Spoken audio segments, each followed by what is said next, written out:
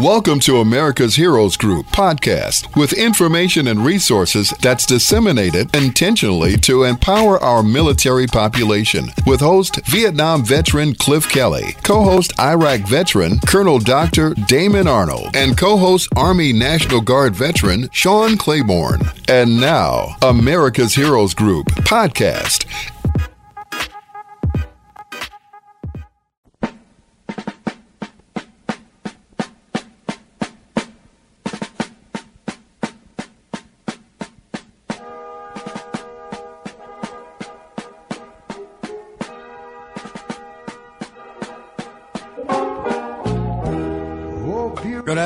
Good afternoon. Welcome to America's Heroes Group on WVON 1690 AM, the Talk of Chicago. I am Vietnam veteran host Cliff Kelly. America's Heroes Group is a live streaming podcast, global platform, radio, print, and digital media broadcast show that empowers change agents through intentionally disseminating information, resources, and referrals to empower our military population.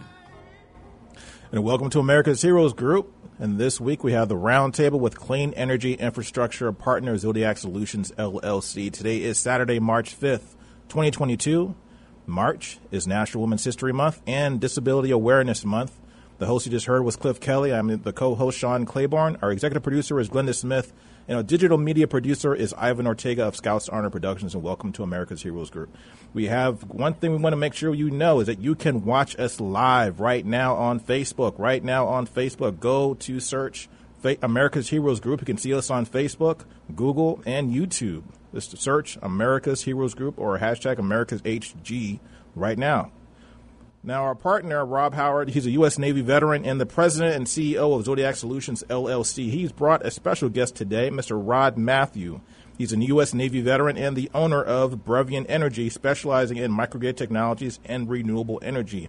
Welcome, gentlemen. How you doing? Thank you for having us. My pleasure. Our pleasure is all ours. We're going to talk about federal funding to put more electric charging stations across America. So tell us what's going on. They have some federal funding going in to put charging stations across America. The states are given the go-ahead to spend $5 billion over 5 years to replace or upgrade electrical charging stations every 50 miles along the country's interstate highway system. Tell us more about that. Well, before we even start with that, we want to make sure everyone understands that the electrical charging stations are only one slice of this entire renewable energy portfolio that is rolling out, and we need to get veterans engaged in it. So that $5 billion is going to different states, and the reason I brought Rod is Rod, I really have an appreciation for the fact that he can break it down as to how we look at each piece. So the $5 billion, as an example, in California, will get a cut in California. That'll be rolled out with various programs throughout California. And what I'm excited to hear about, Rod, if you can talk a little bit about, we think of an electrical charging station, the thing at your house or what you see at the gas station. There's actually two big categories. One's the regular charger. It takes a little bit of time, an hour or so or more to charge. But they also have the Type 2, which is, 15 minutes? Oh, wow. To get full charge. So it's incredibly exciting because of what the technology brings to us. Okay. So tell us more about that, Rod. And so tell us about the charging stations, and also one of the biggest pushbacks against electric vehicles is, at least for a wider use, is the charging time. That's something that has come up a lot. Yeah. Well, again, thank you very much. As Rob alluded to a little bit earlier, there are really like two types of chargers. One is more commercially suitable. It's called a DC fast charger. The actual demand on those are about 50 kilowatts and up, so they're pretty hefty, pretty beefy. They only take about 15 minutes to charge a vehicle on a normal vehicle. And the other type is a standard Type 2 charger, which you find those typically at home. Those take about, as you said before, like an hour to charge a vehicle. And those typically run about 6 kilowatts of power. So the power demand is much less on those. So but they do take a lot longer to charge up. Yeah. So what's the opportunity for veterans and opportunities for people, especially when you talk about job creation? What are the opportunities with this money being spent in all the different states? So that money's $5 billion across 50 states. It's still a lot of money. And there's one thing we can talk about as far as the push for electric cars, but then which is mainly for climate change or things along those lines. But there's another opportunity for people to get jobs and also job creation. Well, I see it as in really kind of three different buckets. One, as an entrepreneur, there are opportunities there. I know here in California, they have a program called the Cal EVIP, which is a California Electric Vehicle Incentive Program that is giving out money to entities to supply fast chargers and Type 2 chargers in the infrastructure.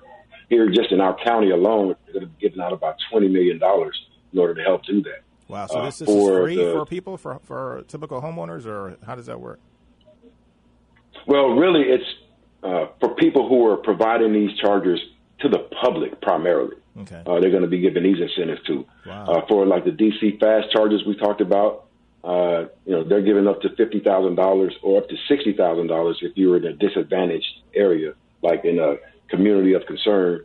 And for the really fast, the really high capacity fast chargers, they're giving up to $70,000 for typical entities and up to $80,000 for disadvantaged communities. Mm-hmm.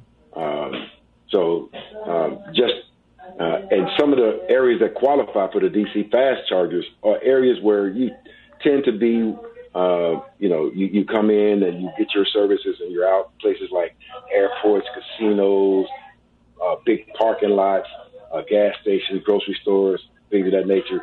And the level 2 chargers, which, like I said, usually take about an hour to charge, then those. I got some background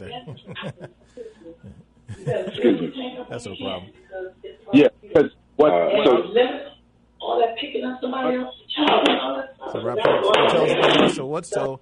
So the opportunities that they're giving out these chargers to different, I'm assuming these are mostly businesses then. They're giving these, providing free chargers or free use of chargers to people who have electric cars. Now, my concern is that it started just with gasoline once upon a time. When gasoline was the energy du jour, 50, 70 years ago, it was very, very cheap. I mean, you could buy a gallon of gas for pennies. Now it's $4 or $5 for a gallon of gas. Is there going to be a time when we look up and then they're going to start charging for electricity? And how do you see that playing out in the future years? Because electric cars are coming. I mean, regardless of whether you're pro electric car or not, automobile manufacturers, as we know, are already starting to switch over to making strictly electric cars or at least hybrid cars. So that being said, that's what we're going to have to choose from. It's going to be mostly electric cars. So is that going to be a day when we look up and say, okay, now we have to pay for this use for these charging stations? Well, we pay for it now. For the charging infrastructure currently, you come in now and typically you pay, unless you have it at your own home, you pay to charge your vehicle. And that's why they're really rolling this out en masse right now, because most, if not all of the manufacturers, I know the administration is pushing that by 2030, which, literally is not around the corner when you blink your eyes. They have committed to having at least 75% of the cars that are on the road at that time be electric vehicles. So what is going to happen? So that's going to be a very large shift in our technology. Yeah, for sure. Coming up. That's why they're really trying to promote getting these electric vehicle chargers out, so people can go, easily to go charge them up. So what's going to happen with all the cars, like all the old Tesla, or not the Teslas, but the old, Fords and GMs and Buicks out there? Are they going to have to get new electric cars? Are you not going to be able to keep their hot rods and things like that? How's that going to work? You're still going to be able to keep those. They're not going to outlaw those. It's just the one coming out, the newly manufactured vehicles are only going to be electric. So they're not going to be, building any new combustion engines. But they're not going to say outlaw, at least in the foreseeable future, outlaw any of the combustion engines right now. But you do see it.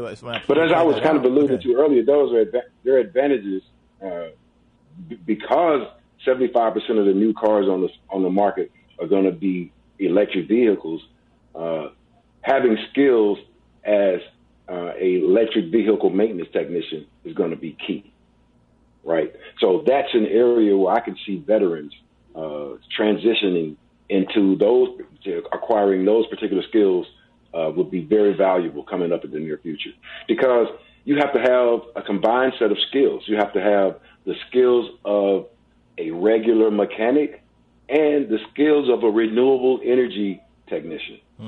So that's a new skill set, combined skill set, that I think will bode well for veterans here in the future.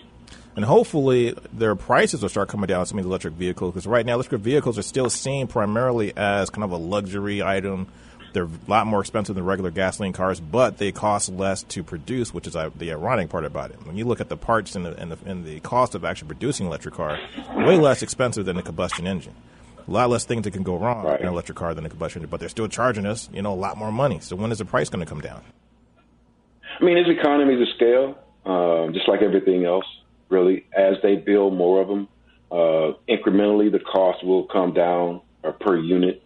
You're starting to see that even now. They're considerably, a Toyota Prius is, cheaper now than it was when they first started coming out, 4, 5, 6 years ago. They're cheaper than they are now.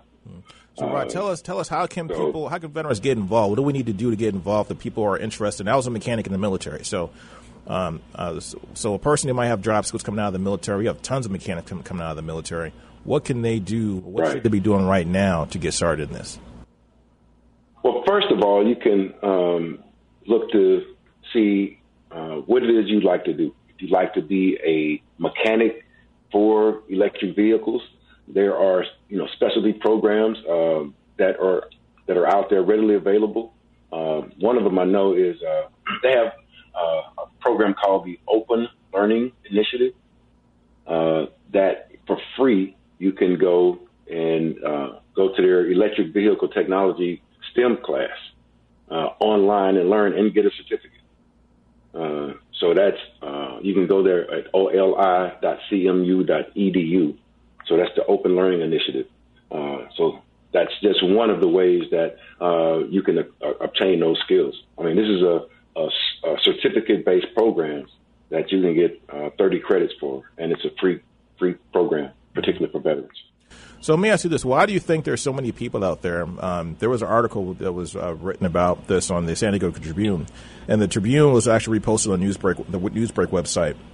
And there was a lot of posts on there that were pushing back on the article that was talking about exactly the thing that we're talking about. The fact that, electric cars are coming. There's this bill that's out there right now from the Biden administration to put all these charging stations along interstate highways. So every 50 miles, there'll be a charging station, some being upgraded, some are going to be the fast chargers. But a lot of people still believe that there's something that's pie in the sky, that the electric car is not for them. So what are some of the arguments that people or misconceptions people have about electric cars? One of the big things is, which may not be a misconception as much, but there's a concern about the batteries. What do you do with all these old batteries? Are the batteries going to last? And also on the flip side of that, the opportunities for technicians. Are you going to have special training and environmental expertise in dealing with lithium-ion batteries? People also struggled with the car and the combustion engine when it started coming out. People struggled with the internet. New technology requires us to be open. Typically what happens, particularly in the veteran community, in the underserved communities, because we're I guess, culturally tempered to stay away from new things, we find out what happens after the fact. These electric cars, because remember, while we're thinking about 5, 10 years, the people who are planning this are planning for 25 years and 40 years. Not only is it coming for the electric cars, but remember, we have a supply chain that requires trucks. We have cities and counties across the country right now renewing their fleet with electric vehicles.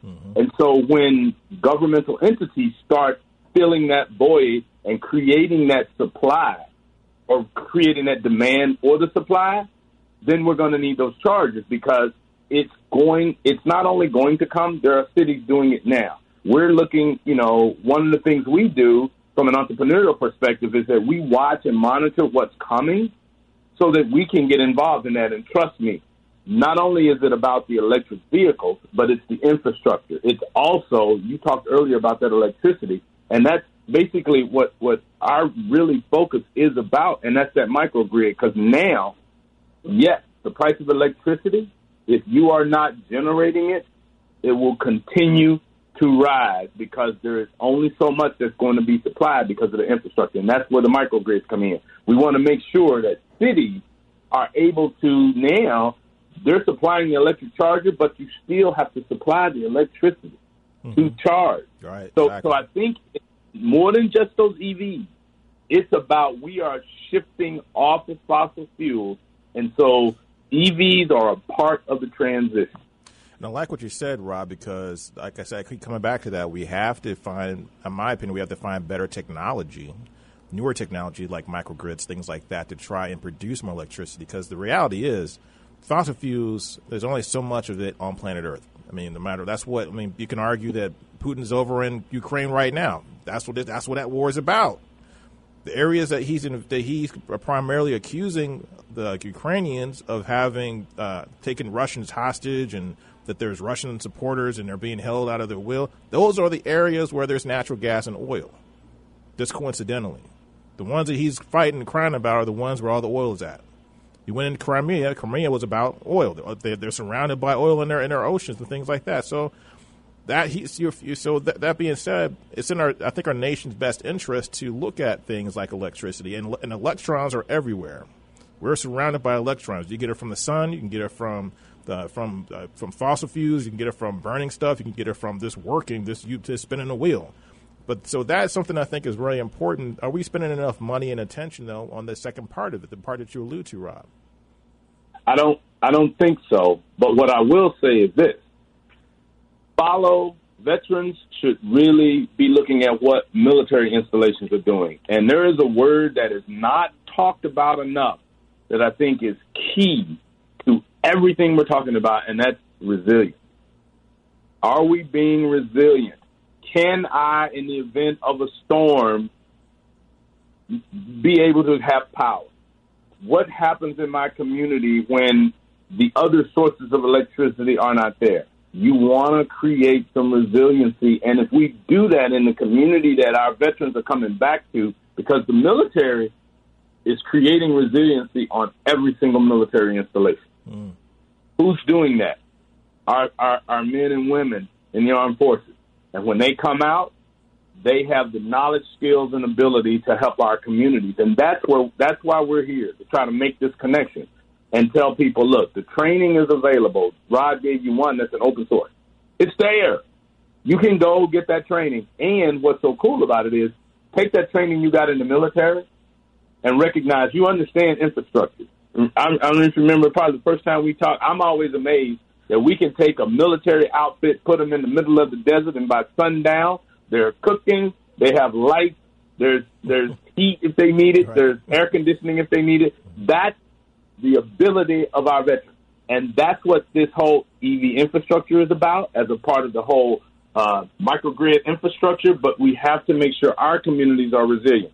There is extra money for communities of concern in this grant program. You know what that means? That strip mall with the barbecue shack or the laundromat, put you a couple of EVs there so that we start to model the behavior of what's coming.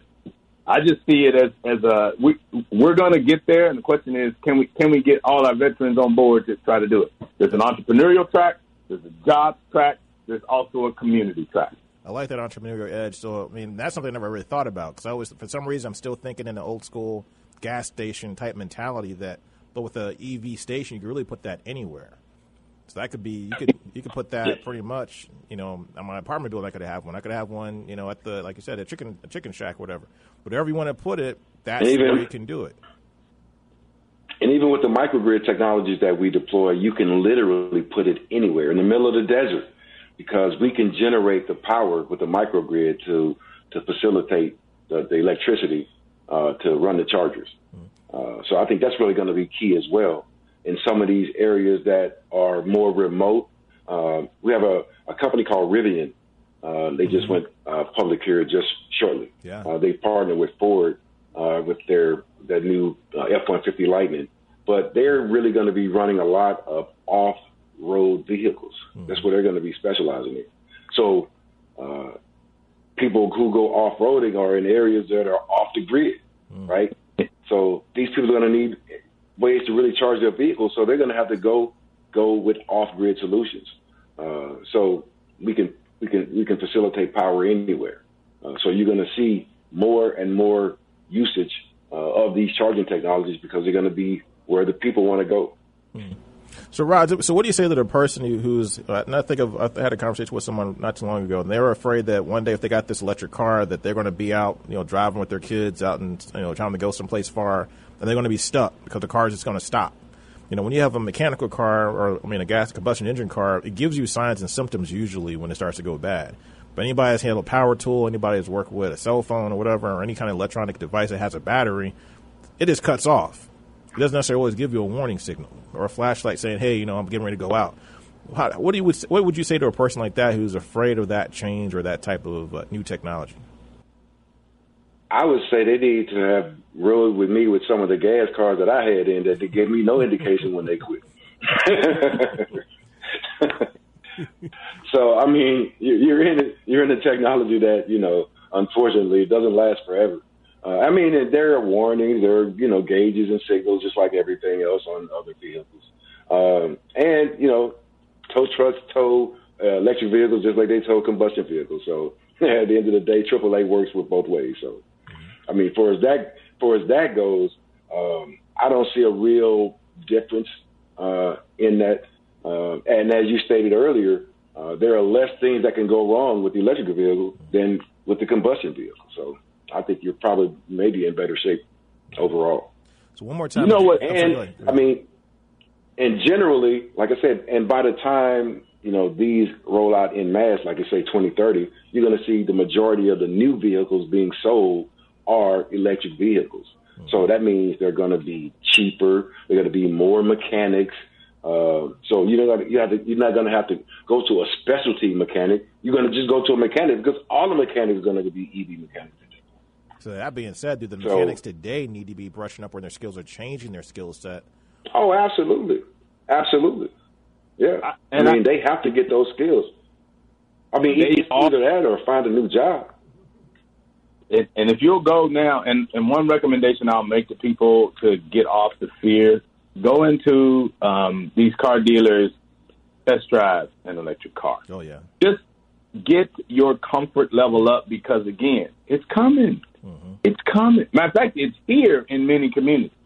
So let's not be left behind. That's my big concern. Right. Let's get in front. Absolutely.